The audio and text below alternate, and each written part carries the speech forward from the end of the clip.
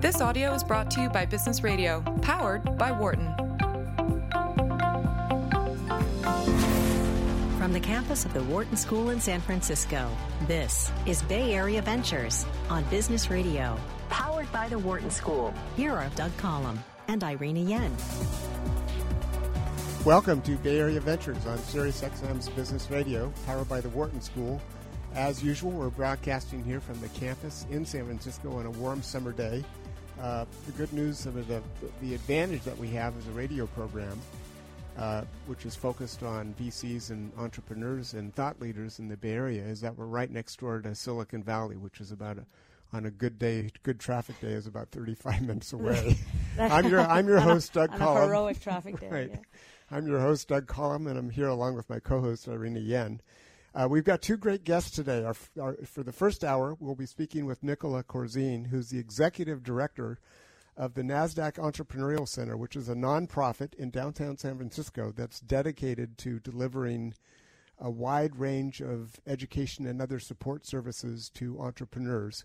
And just as Nicola walked in, it occurred to me that we actually interviewed her during one of the first sessions we had of Business Radio over 3 years ago. Yeah, when we launched. That's right. Yeah, I'm sorry we started that particular conversation. It's been that long, Irina, since you and I have been doing this. And then in the second hour, we've got Andrew Cates, who's the co-founder and VP of operations of a unique company. It's called the Wine Raisin Company.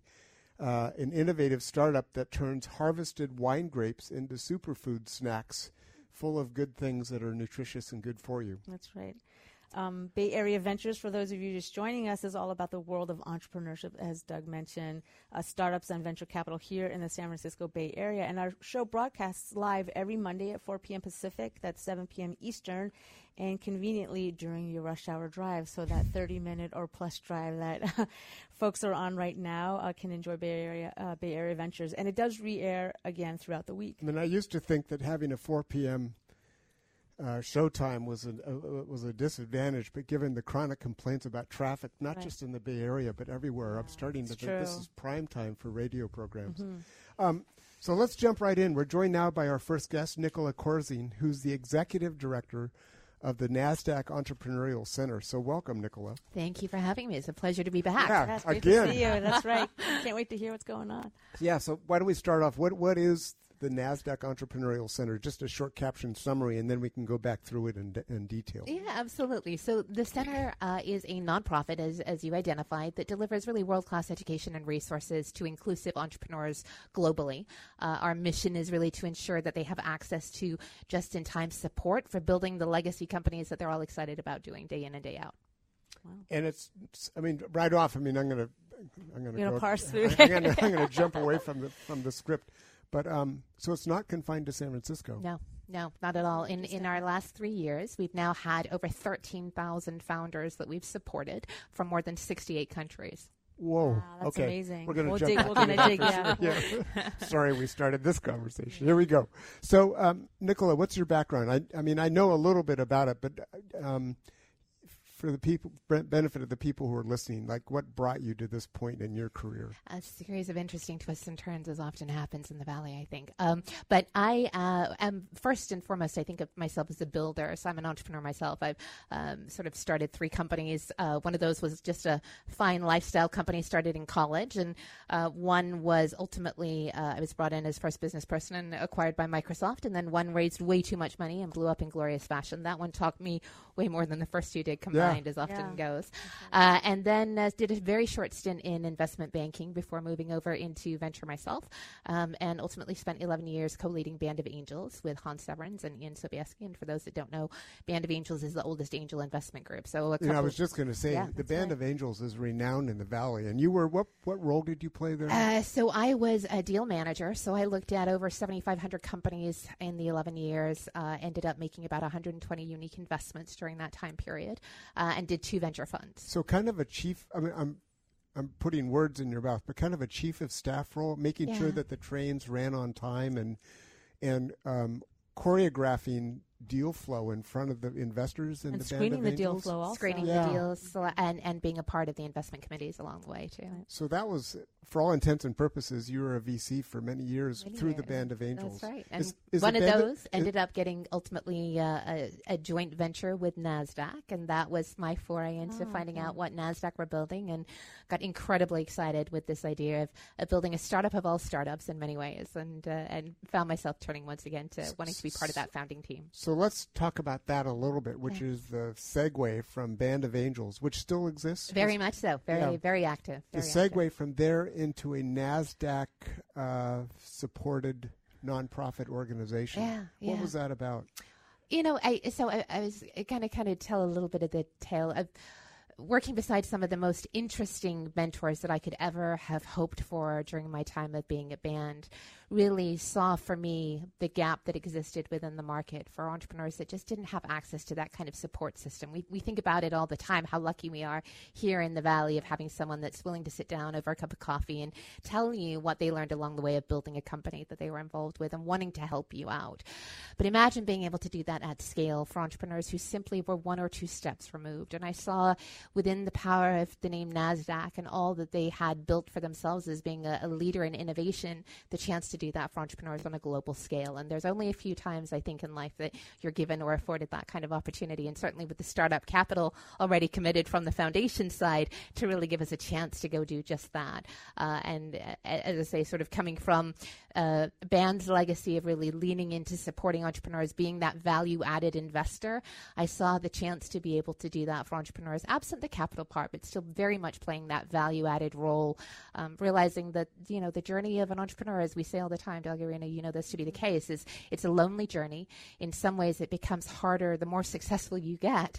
And so being able to be there focused on the founder-first mentality for the long run, based on sort of our process as being a nonprofit, was really unique and something that just drew me in all the time. I know how much I needed that support at varying times in my career as an entrepreneur, how much it allowed me to learn from others who were willing to roll up the sleeves and play that support system, and to be able to turn around and do that for others on a scalable level was just an incredible opportunity. So this entrepreneurial center, I mean, you mentioned that it's had amazing reach, 13,000 supported ventures across 68 countries. That is an amazing That's astounding. number, yeah. So how does it work? Because it's a not-for-profit. Yeah. So if I'm an entrepreneur, I have an idea. I mean, it could range from am I kicking tires? I have a concept, all the way to folks that already have some kind of significant traction. How does that? Do they apply for the resources? Right. Great questions. So a few things that I will sort of lean into that's a little bit different of our model, to your point, than others. So we are a full life cycle of entrepreneurial development. So we work with early, mid, and late stage founders.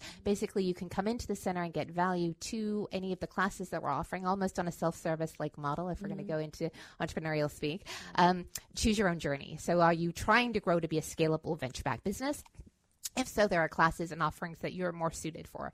Are you trying to build a standalone, smaller business? Absolutely. We've got programs that are more geared towards you. Take any and all? All industries, all stages of entrepreneurs. Everything is pro bono. We take no equity and we charge for nothing. It's based entirely on this mechanism that I think Silicon Valley does so beautifully and so specially, a pay-it-forward approach. So we expect our entrepreneurs to be able to turn around and really support other entrepreneurs in their economies. One of the reasons that we do that is, honestly, we are in top performance quartile for supporting an inclusive engagement of entrepreneurs. Almost half, 49% of our founders are female. So of those 13,000, almost half of them are women-based founders, and 62% are minority entrepreneurs.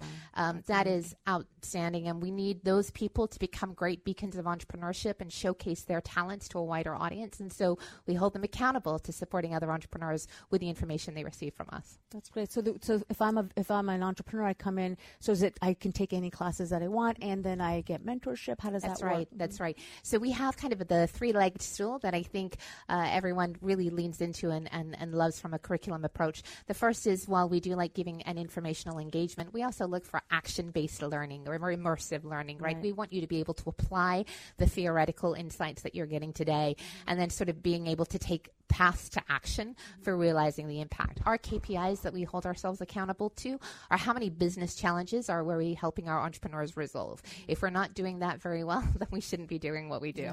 Yeah. So we're pulsing our community all the time for the quintessential question, what keeps you up at night? We're building a just-in-time curriculum around that. So the team back inside is looking at sort of the next 90 days of program offerings based on what the community needs us to build.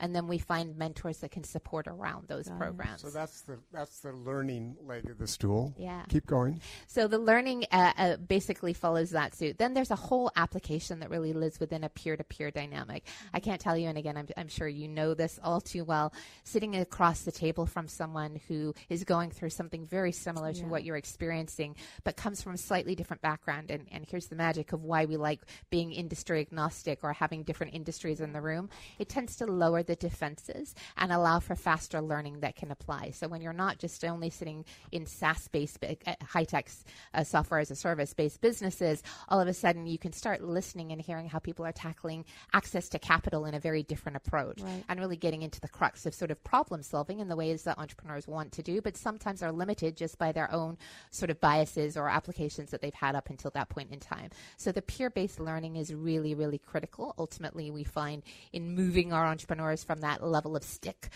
that they're faced with day in and day out. And then the third is really kind of staying with them on a transformational level through that challenge. So a lot of the times you can be an in-the-moment sticking problem, but 6 months later you may find that aha moment that happened from that class that you took way back when. And so being able to have that legacy, long-tail approach to entrepreneurial development from a founder-first mentality really helps there. So, Nicola, let me jump back because it occurs to me that people listening in, probably there are some people out there that don't know what NASDAQ is. And I do want to ask the question, I don't understand the tie between NASDAQ and the NASDAQ Entrepreneurial Center because they're apples and oranges. I mean, they are fundamentally different, right? They are different, but very much come from that same mentality of the importance of entrepreneurship. So we were born out of a very generous gift that was made from the NASDAQ Education Foundation. Now, the foundation has a long tenured history in everything from financial literacy to educational advancement. And a lot of the times, the foundation was giving strong gifts and still do of grant levels to business plan competitions, honestly, across campuses in America. One of the reasons that they wanted to do more and had made a commitment many, many years ago to do just this, to help establish a standalone nonprofit focused on entrepreneurial excellence, was really the idea that they have this huge network of powerful leaders, people like John Chambers, chair of Cisco, Kirsten Toby of Revolution Foods, who raise a hand and say, we know what it was like to go through the process of being an entrepreneur and to be one of those that stood the test of time and can come out on the other side and pay it forward and give back to entrepreneurship. And so they wanted to lean into more of that value add investment base that they knew they could do so. And so the foundation gave us this grant to get going. We have an annual sponsorship that comes from NASDAQ. NASDAQ itself is very much the entrepreneurial base. Well, everybody knows of them probably from the public stock market side of the house. I was just going to say that. I mean, you know this from my lawyering days. When I hear NASDAQ, I always think this is the electronic platform for trading companies that do IPOs or follow-on public offerings. Yep. And so, in effect, what I read into this is that NASDAQ they're going down market, if you will. They're basically creating an ecosystem, which ultimately provides continuity from early seed stage right on up through a potential exit. Is that? That's definitely a fair part to it. I mean, I think, or is that too sharp edge? As with everything, I think there's a lot that is encompassing in the story of who NASDAQ is and how they've come to be. I mean, interestingly enough, almost 2/3 of their revenue are actually from the technology side of the house. They have, in respect of publicly traded companies, irrespective of that, they would definitely lean into seeing themselves as a technology leader that is critical to figuring out everything from AI and VR and sort of the next genesis of technology implications to their business. But they also power exchanges worldwide. So whereas people know of them obviously from the U.S. basis, they're also in 80+ markets now globally supporting all of those exchanges as a technology leader. NASDAQ private market is the secondary offerings. This is where a lot of the tech companies are able to receive liquidity prior to going, huge business. And they power all of that exchange as well. So again, from from a technology understanding, from the suite of wanting to be there to support entrepreneurs at early, mid, and late stages, it is in the DNA of who NASDAQ sees themselves first and foremost as being sort of the first electronic stock market. They were entrepreneurial based themselves, looking for technology to solve a pain point that they saw with the old pink sheets. And now evolving into this tremendous leadership position of technology through the core of all of the life cycle of entrepreneurial development. I mean, given the scope of all the services that you have, like, is there a target or an optimal, like if you were to say this is the typical or optimal type of venture or group of people who would benefit the most from the services, if it, whether it's focused on more on tech or not, or it doesn't matter? Yeah, I mean, I think industry-wide, it's really interesting. You would think that the specifics of needs would change. But again, I'm going to go back to saying from, in our first couple of years, we've done about 265 original programs focused on entrepreneurial advancement. Educational programs. Yeah, And we're very data-driven. I think it's sort of the data junkies inside of us that are always trying to geek into, like, what are the thematic approaches that we're seeing from similarities of entrepreneurial bases. And time again, we see and we hear the needs are coming in at a tactical level. So let me give you an example. I'm challenged in trying to identify the right investors for my business, or I don't have access to this VC, or I need to work on my pitch deck. But most of the time, it's a uncomfortableness that they're feeling internally of, do I really understand my shareholder value? And so we're really working on things like confidence. We're really working on things like identifying how to stand them up as a leader in their field. And that doesn't change whether you're an ag tech company, a software company, or a consumer-based business. You need to connect with your shareholder in the way that your shareholder is trying to look for the reason as to why to do business with you in the first place. And understanding their mentality, whether investor-based or buyer-based, at the end of the day, it's the same mechanics that are coming around. And so we see more similarities than differences. As far as the stage of development, I certainly feel that our robust curriculum is better suited for those that are looking for that high-scale type of support. In part, again, just from our legacy and our mentor base and where we come from. But we definitely can scale in a variety of ways so that even the non-venture backed have the optionality. We like to look at our entrepreneurial base as saying, do we give you greater options at the end of the day so that you're not feeling that you're pigeonholed into taking only one course? Because that's just not a good place. If they're like non-tech listeners here who don't necessarily have a SaaS business or like an ad tech driven business who has, say, a brick and mortar, a consumer beauty business. However, that person is thinking about expanding a product line online. Is it suited for that sort of entrepreneur? Most definitely. We have a program that is much beloved, called the Milestone Makers Program. This came about through the real genesis of realizing that for a lot of entrepreneurs, there's uncertainty as to how to know to take their business from where they are today and in a period of a quarter, get real predictable around what they're going to be able to accomplish and hold themselves from an accountability perspective, both internally and externally to stakeholders. And inside of Milestone Makers, we have a lot of consumer-based businesses. We have a current cohort that's about to graduate in mid-August. 3 of those are consumer-based businesses, 2 of which are looking to expand their product lines. So we have many of those types of entrepreneurs that we engage with, because again, at the end of the day, they're looking too for options around how to grow and impact their own businesses, absent venture financing at the end of the day. We've had a few in the past, interestingly enough, one that ended up getting picked up by REI that is now scaled across America REI businesses. So I think brick and mortar, absolutely. There's a lot of business support and engagement that we can give to them in addition to the venture side of the house. So a couple all these things raise new questions, but first of all, do you take companies in cohorts? You use that word. Yeah, only Milestone Makers is a 12-week engagement immersive learning. We get about 150 applicants to 12 spots on average. Sometimes we'll go up to 15, but we've never gone beyond that. And interestingly enough, it's an international-based program, so I can't tell you the fascinating learnings that you can get when you get international entrepreneurs working beside one another, because their perspectives are radically different. But in terms of the founder experience, again, to go back to sort of that self-service model, level. You raise a business challenge, chances are you're going to be in a class with other entrepreneurs that have taken classes with us before. Some are just taking that class because that's the only issue that they're stuck with. So many of the times you start building up kind of a cohort experience over time as you get in.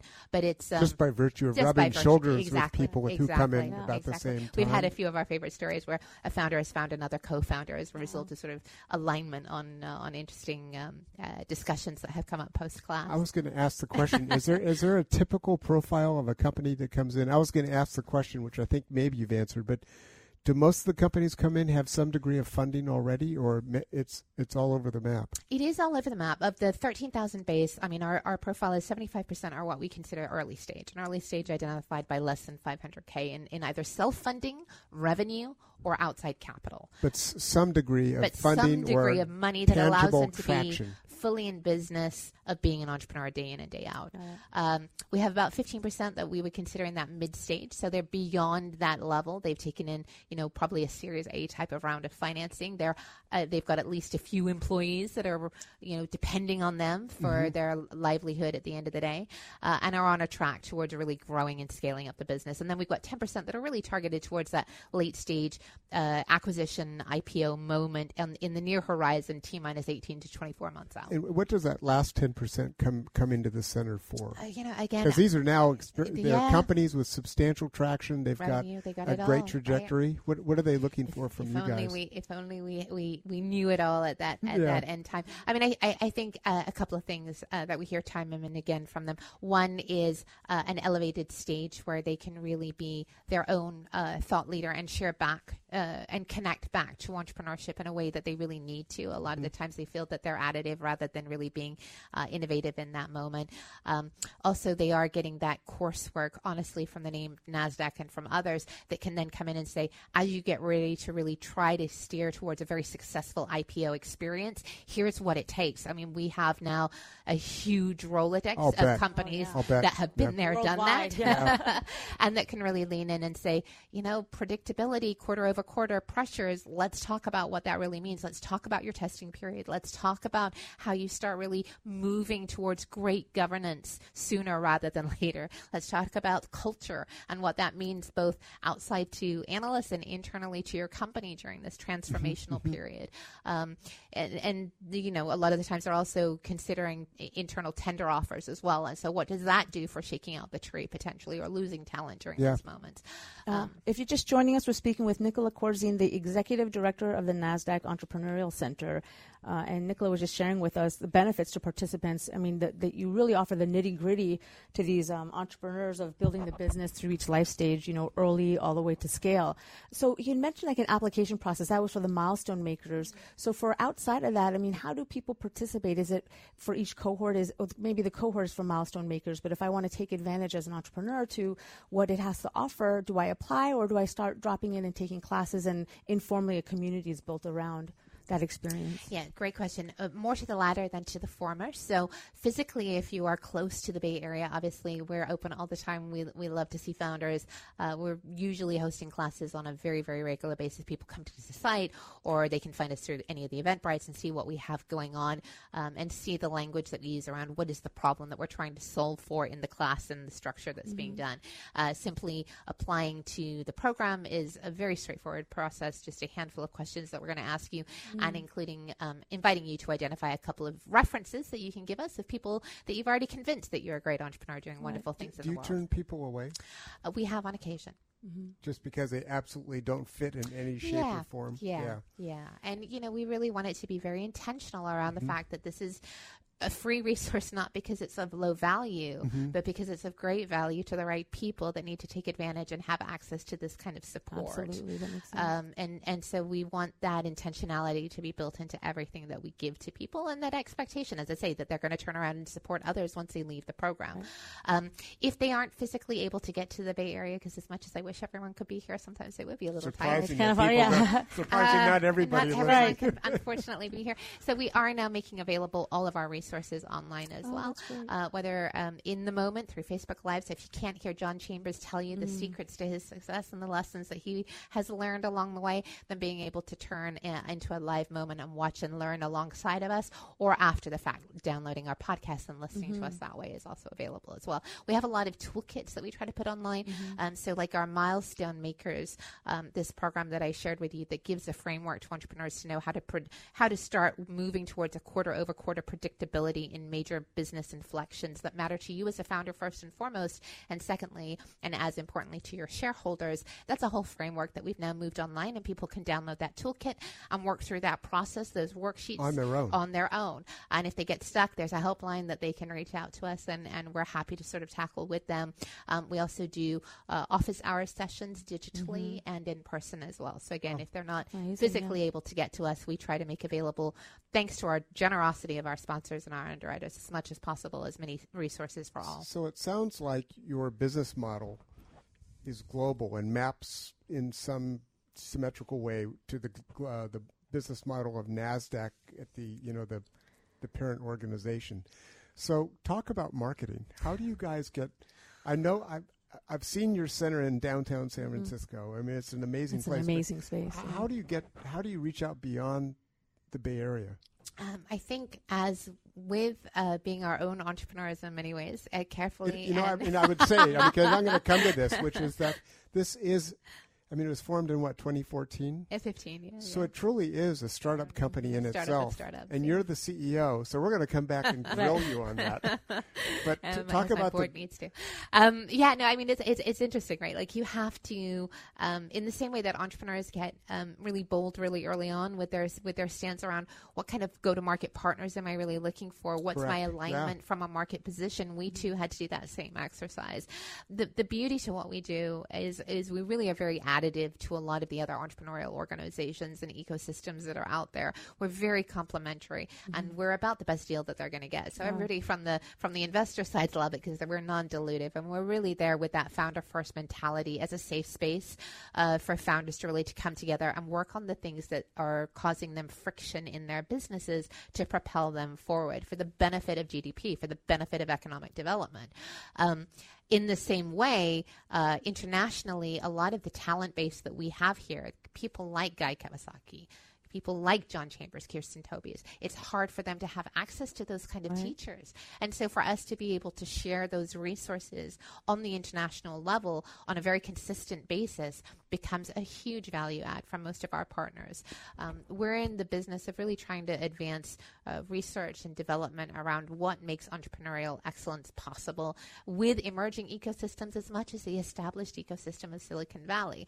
In the Band of Angels days, I had a chance to be part of Startup America initiative.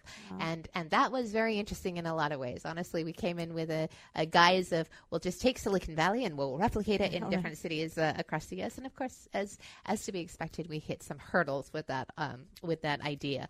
But the rationale for why was very good. It was around identifying talent bases of tremendous innovators and trying to put the right resources that could really advance and propel them to another state.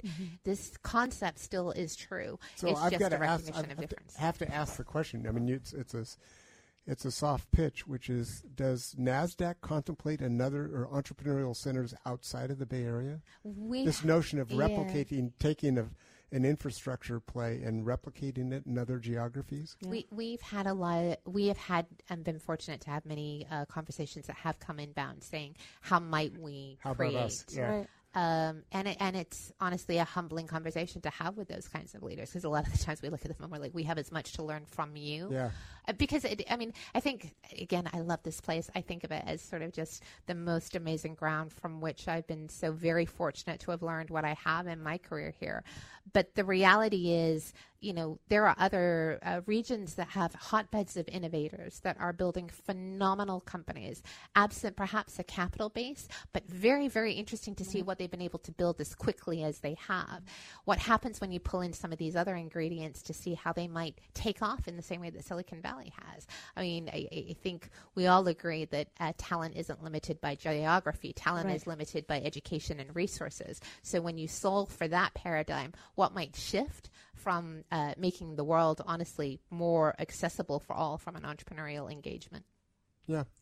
I've got let's see, we've got another 3 minutes, but I want to ask you, you have, on your website, you talk about partnerships. Yes. And you have a range of corporate logos down there. Yes. I mean, what's your strategy in terms of who you approach to team up with for purposes of expanding the reach of the center? Not just the reach, but also the support capability. Well, of the that's center. it. That's it. That's just such a great question, because for us, all of our partners are truly required for the entrepreneurial support as much as sort of their financial generosity to the mission of what we're in the business of. Being able to lean into leaders like Wilson Sonsini and KPMG, Thomson Reuters, GE Ventures, people that have in so many ways not only supported entrepreneurs internally but externally, with great programming, with great resources, with great toolkits for entrepreneurs to do so much more. They all came from that same mentality of paying it forward. I mean, just to ask the frank question, is that a financial support structure, or is it more strategic support? Financial and strategic. In both instances, it's really required to be both. And they are teaching classes, and they are giving pro bono support in a lot of engagements to the entrepreneurs that are coming through. Yeah. Sounds great. So why don't we take a short break? I'm Doug Collum. I'm here with Irina Yend. Our guest this hour is Nicola Corzine, who's the executive director of the NASDAQ Entrepreneurial Center. We have a lot more to talk about. Please stay with us. You're listening to Bay Area Ventures on Business Radio, powered by the Wharton School, Sirius XM 111. Welcome back, everyone. This is Bay Area Ventures on Sirius XM's Business Radio. I'm your host, Doug Collum. I'm here with my co-host, Irina Yend. Our guest this hour is Nicola Corzine, who is the executive director of the NASDAQ Entrepreneurial Center here in downtown San Francisco. And when we left off, we were talking about basically the profile and business model of the center and how it aspires to provide a wide range of support, educational, and other services to entrepreneurs in early stage and late stage and mid stage companies. So it covers a lot of waterfront. But I thought maybe what we should do is step back just a little bit to give people a sense. I mean, the center itself has been around, Nicola, only 3 years. And the center itself is a startup company. Absolutely. I mean, for all intents and purposes. So maybe in a snapshot kind of way, how many employees, what kinds of executive positions are on the management team. And maybe you can give us some more numbers. You talked about overview and a dashboard, if you will. Yeah, I mean, you gave us 13. You said 13,000 companies, but I mean, give us some data that will give people a sense of the size and activity levels of the reach, center. Yeah, happy to. So I have a mighty, mighty team of 7. That honestly is more like a mighty team of 50. It feels like on most days, not surprisingly, there were some assumptions around what were going to be the core positions that we really needed to build and how we were going to be kind of an army that could go out and do all of these types of programming that we've talked about over the last half hour, and have the sustainability from a financial wherewithal and still good management. I mean, being a nonprofit, you've got some pretty strong regulations that surround you around it from a reporting and an accountability perspective. And we're going to come to that, by the way, as it relates to you. Yeah, good. Good. So all of that felt a lot like originally that we were having to make some pretty big bets. Again, not dissimilar to, I guess, most entrepreneurs. Yeah. You have a bucket of money. How are you going to spend it? How are you going to get the maximum return on your investment? Correct. Or return on shareholders' investment in the belief and in the mission of what we were trying to do.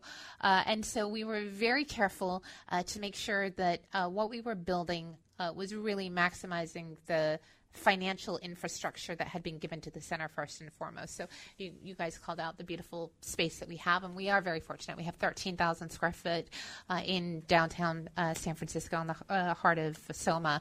And we really wanted to build classes, and we really wanted to hear from our community where the classes that we were building meeting the needs of where they wanted us to be. So we were structured initially very much on the programming side of the house. And then over time, as we saw more and more impact there, started turning a little bit of time into, okay, now we've built programs. People are attending these programs. Let's look at that next layering of support from a scalability perspective and make sure that we're being very judicious with the capital that we've been given to draw there. So to give you numbers on the financial side of the house, 74 cents of every dollar that we raise goes directly to programming, which, being a 3-year-old nonprofit is not bad. I'd like us to get closer to that 82-cent kind of metric number. But for 3 years in, I'm pretty happy that 74 cents of every dollar goes to programming. As opposed to investment in overhead and infrastructure? So in nonprofit, you kind of have programming, you have management, and then you have fundraising. And ideally, you want more money to be swinging to the pendulum of impact on programming, because that's what your shareholders are supporting, and a little less on management and a little less on obviously the fundraising side of the house. So we were very intentional, knowing that it would make our shareholders happier at the end of the day to see more of their capital going there, and ideally more of our fundraisers' job easier when they're going out raising capital for the center to have that kind of metric intentionally built. And so it's been, I would say, an opportunity for us to be able to educate people that we are a nonprofit first and foremost. Right. I mean, we're going to talk about lessons learned. One of the things that I appreciated tremendously was having the history, the legacy, the impact of NASDAQ supporting this. Everybody took my call.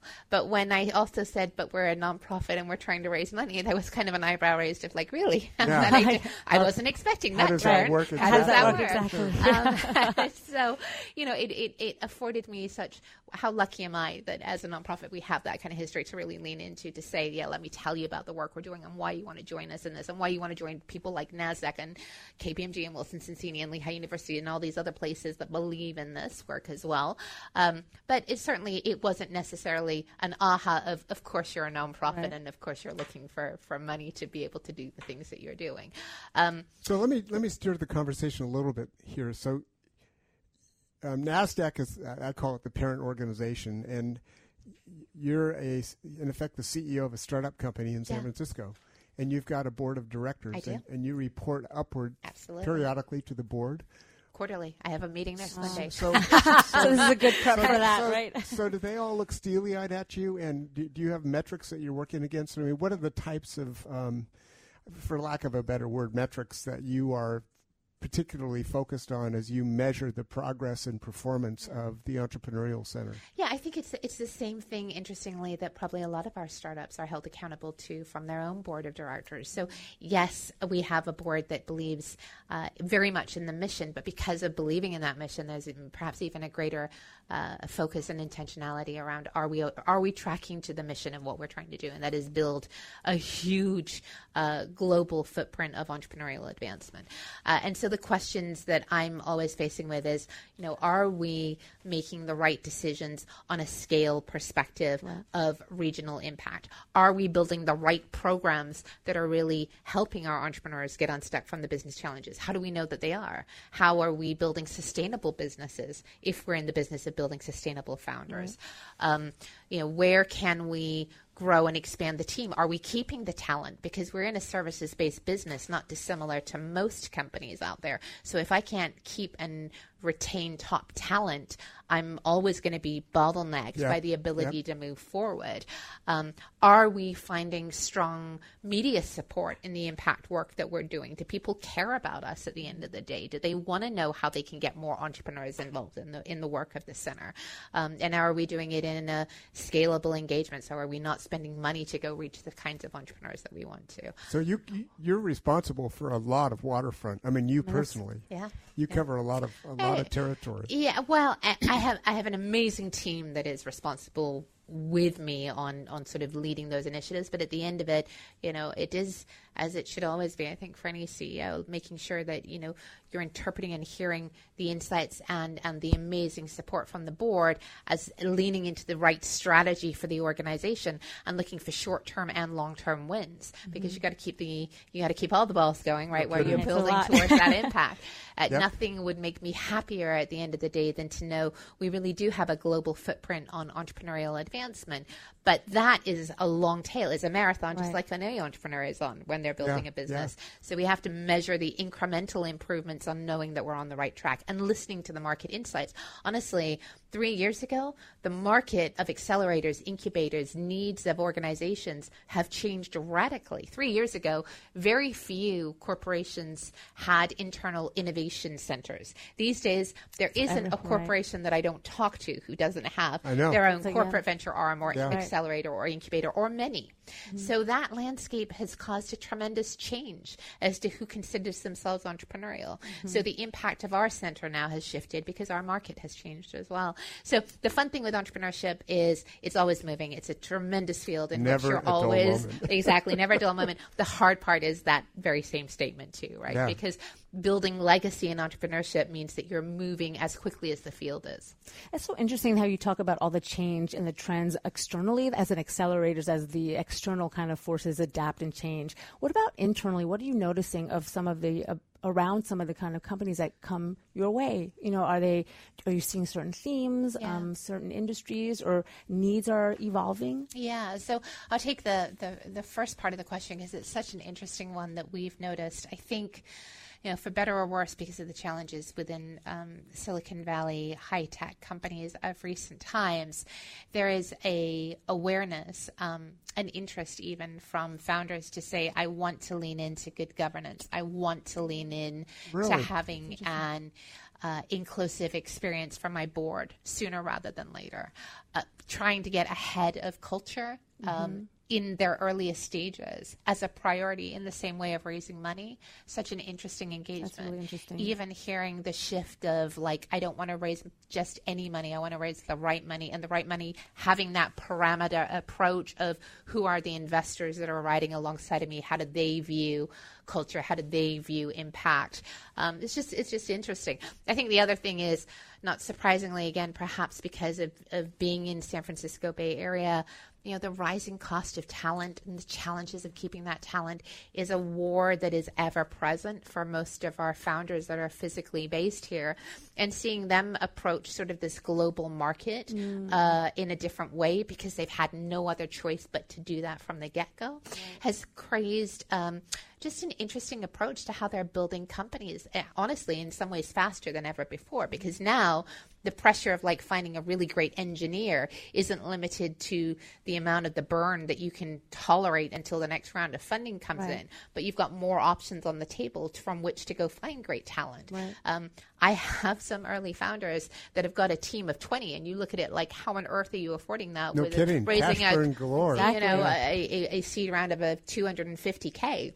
Yeah. And it's because they've had to have that internal grit of like, I can't afford talent here. Where else am I going to get it? And where's the right talent? So we see companies doing business externally to the U.S. Much sooner these days because in part of the expense of doing business here. And related to that, so this governance is evolving, culture, what you're mentioning, talent, sourcing talent. What about diversity? And to what extent are you seeing companies more mindful about that as they across the board, whether it's, you know, the resources in terms of, you know, skill set, everything? Well, I think, you know, one thing that we smile about tremendously with the numbers, and the numbers do speak for themselves, as you kindly pointed out, you know, the question of, gee, we wish there was talent that was diverse in nature is one that is no longer true. I mean, I think not just the work of the center, but the work of other organizations would point out and say, oh, there's tremendous talent that is female. There's tremendous minority entrepreneurs, not limited by gender and not limited by ethnicity. So being able to now identify that there are a wide population of people that have been undersupported to date would actually lead me, the entrepreneur in me, to say, well, then that's a market that's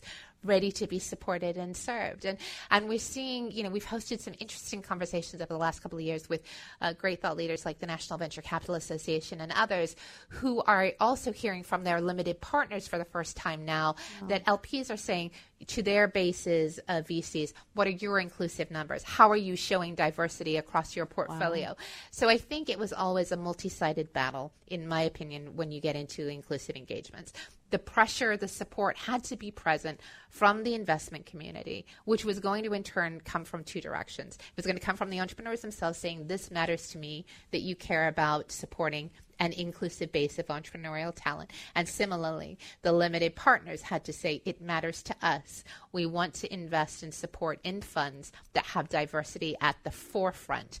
And not because it's a nice to have, but because it's the healthy returns, as we've all seen in the data and in the research. I was going to You know, this isn't just like a fluffy feel isn't, right. It's good for business. It's good for business. You know, in the course of the classes that I teach here, I've seen a couple surveys that do confirm that founding teams with women actually financially outperform There's research teams on where this. there's just, Just research. yeah. Yeah. So I'm curious. I mean, you mentioned that 52%. This is my next question. There's a question here. Yeah.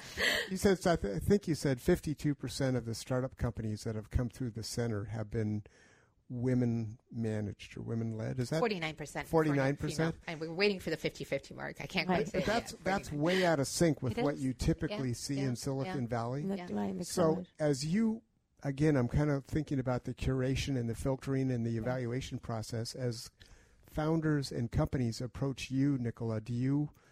Is there a social benefit purpose, a social purpose that you're striving toward through the center to even out some of the irregularities in the population? We would really love that, Doug. I mean, I will say a couple of things that we've learned, and I wish I could be honest and say that, from the get-go, we wanted to make sure that it was 50-50 split. I have a 50-50 split team internally, a male to female ratio. Is that a conscious split? It was built that way by the talent, basically. And I would say it was talent-driven first, but looking always to pull forward people of an inclusive nature for the benefit of the team, for the benefit of the board, for the benefit of our shareholders. But interestingly, I want to come back to a couple of things that we have now shared with other ecosystem partners that strive to also build an inclusive economy for entrepreneurial bases. Mm-hmm. First and foremost, because we look at a founder acceptance and not a business acceptance, it changed the mentality of who was willing to come in from the start saying, I need help and I need support. We weren't saying you have to be venture backed at a certain stage, because as we know, pattern matching is simply the nature that we would never have reflected a wide base of entrepreneurial support. So the application process, if you will, was meant towards eliminating or stripping out as much of that bias as possible. The second thing that we were very intentional around saying is, as the base changed, as the community changed of entrepreneurs, we wanted to make sure that those teaching, those reflecting, were of kind to the people in the audience listening. So as we had 49% women base in the audience, we looked for that same up that we're teaching. As we had more minority entrepreneurs in the audience, we were intentional around making sure that we had minority mentors available to them. Not just because they were the only mentors that could support, but so that they felt that there was a path forward for them to be able to turn around and support back in the community, which is what we were telling them they needed to do anyway.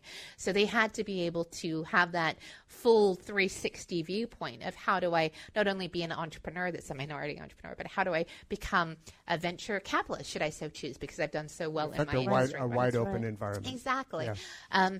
And that helped us to no end. And then finally, again, because we're pay it forward approach, and you have to turn around and support and nominate other entrepreneurs within the community to get benefit from the center. For every one female that we were able to support, we suddenly found 5 recommended people coming into the center that were also female or minority entrepreneurs. So it became a circle of support from within those own initial engagement of community. If you're just joining us, we're speaking with Nicola Corzine, the Executive Director of the NASDAQ Entrepreneurial Center. And we're talking about some of the trends that Nicola has seen, not just, externally what's going on with accelerators, but internally with the teams that are brought on board, and how intentional the center has been in cultivating that kind of ecosystem for the benefit of everybody in that cohort today, but also in the pay it forward, which I think is really interesting and powerful, because there's mirroring, if you will, for each of these teams. To be fair, I will say that there have been a couple of places where we really had to pause and go, how can we do more? I'll give you a classic example. So Milestone Makers, I told you we get about 150 applications for every 12 spots. And originally we were thrilled. We had about 50-50 base.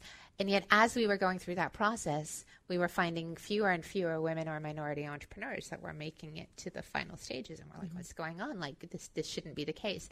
And you start seeing some of that impact of sort of the way in which they were reflecting their businesses being on paper. So now, if it's a first-time founder that we haven't worked with before, we really do encourage them to have and go to one of the open sessions, whether digitally or in person, so that they can watch out for the language trip-ups that perhaps if you haven't had that exposure, you don't know. So a very classic example, and this has been written about in a lot of data and research out there. Females to male ratio. We'll view everything from valuation of the company to the business model to the amount of capital that they might be looking to raise very differently than their male counterparts. They will say, conservative numbers, if we're going to use that all too often phrase that's thrown out, is very different from a female founder as it is to a male founder. We're trying to eliminate some of that language barrier and bias. Is just the very nature of sort of encoded in our DNA in many ways, or at least been part of the nature versus nurture experience. Yeah. Talk about other high-level trend lines, valuations, for example. I mean, there's been this chronic concern that we're in a bubble. I mean, you see a lot of this. You occupy a special perch. I mean, you see it all. I mean, but aside from kind of the obvious, maybe not obvious, but aside from global, I mean, when you're down at more of the operational or the tactical level for companies, are you seeing trends going on? I mean, for example, you see an explosion of incubators and accelerators and co-working spaces, and in some respects, you're kind of part of that phenomenon. You see crowdfunding. You see, high-level institutional VC firms that are coming way down market and getting seed funding. So I'm curious. You see a lot of stuff, Nicola. What's out there? I mean, I guess I think a couple of things that have been interesting to watch. I don't know that I necessarily can give a crystal ball as to what's next, but really looking at horizontal applications versus vertical. So a lot of popular consumer or media might come out and say, it's all about blockchain. But I think what we look at a technology capability like that is realizing that blockchain has so many different vertical applications, whether it's in health, whether it's in financial, whether it's in consumer-based businesses, and seeing that pattern matching that happens on an underlying technology like blockchain is phenomenal. AI, artificial intelligence, virtual reality, these are often talked about as siloed impacts, right? You're looking for just one or two of the top movers. Right. To us, we see less of that one or two, and instead we're really looking at the way in which it becomes a huge platform for pulling forward a whole new generation of entrepreneurial leaders, and what that means thematically from a financial impact. I think interesting to, we just hosted quite a large blockchain and crypto program at the center, and that was right at the day with Andreessen Horowitz announcing their $300 million fund, and they were actually on one of our panels that day. And so, realizing the financial implications often are a lagging indicator rather than a leading indicator in some regards. With these deeper technology engagements is just kind of an interesting trend to watch. Yeah. So we only have a few seconds left. Actually, I'm just thinking. Where do you see the center in 5 years? Oh my goodness! You've got about maybe a minute to talk about that. Well, I certainly think that we continue to deepen our global engagement. I think we are connecting dots to Silicon Valley in really interesting ways, that we are finding ways to pull forward founders on a much wider and deeper level than has ever been done before. I think we're learning from new data sets that we don't even begin to understand today. When you start thinking about what might the implication for entrepreneurial advancement look like if you could connect a whole host of leaders together for a just-in-time support mechanism, that's really interesting. And how might we be able to avoid more of those painful mistakes that we've all had to learn along the way by just connecting people in a more intentional process from the start. Well, that sounds like a modest goal. Well, I was just like, just kind of global domination. I mean, in short, that's really what I think. For good, yeah. which is happening.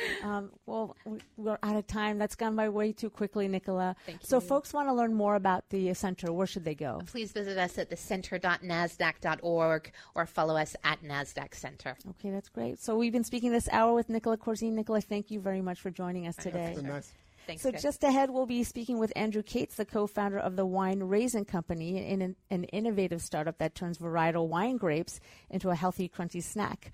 So we'll learn more about that. I'm Irina Yen, along with Doug Collum, and you're listening to Bay Area Ventures on Business Radio, powered by the Wharton School on Sirius XM 111. For more guest interviews, check out our Wharton Business Radio Highlights podcast on iTunes and Google Play.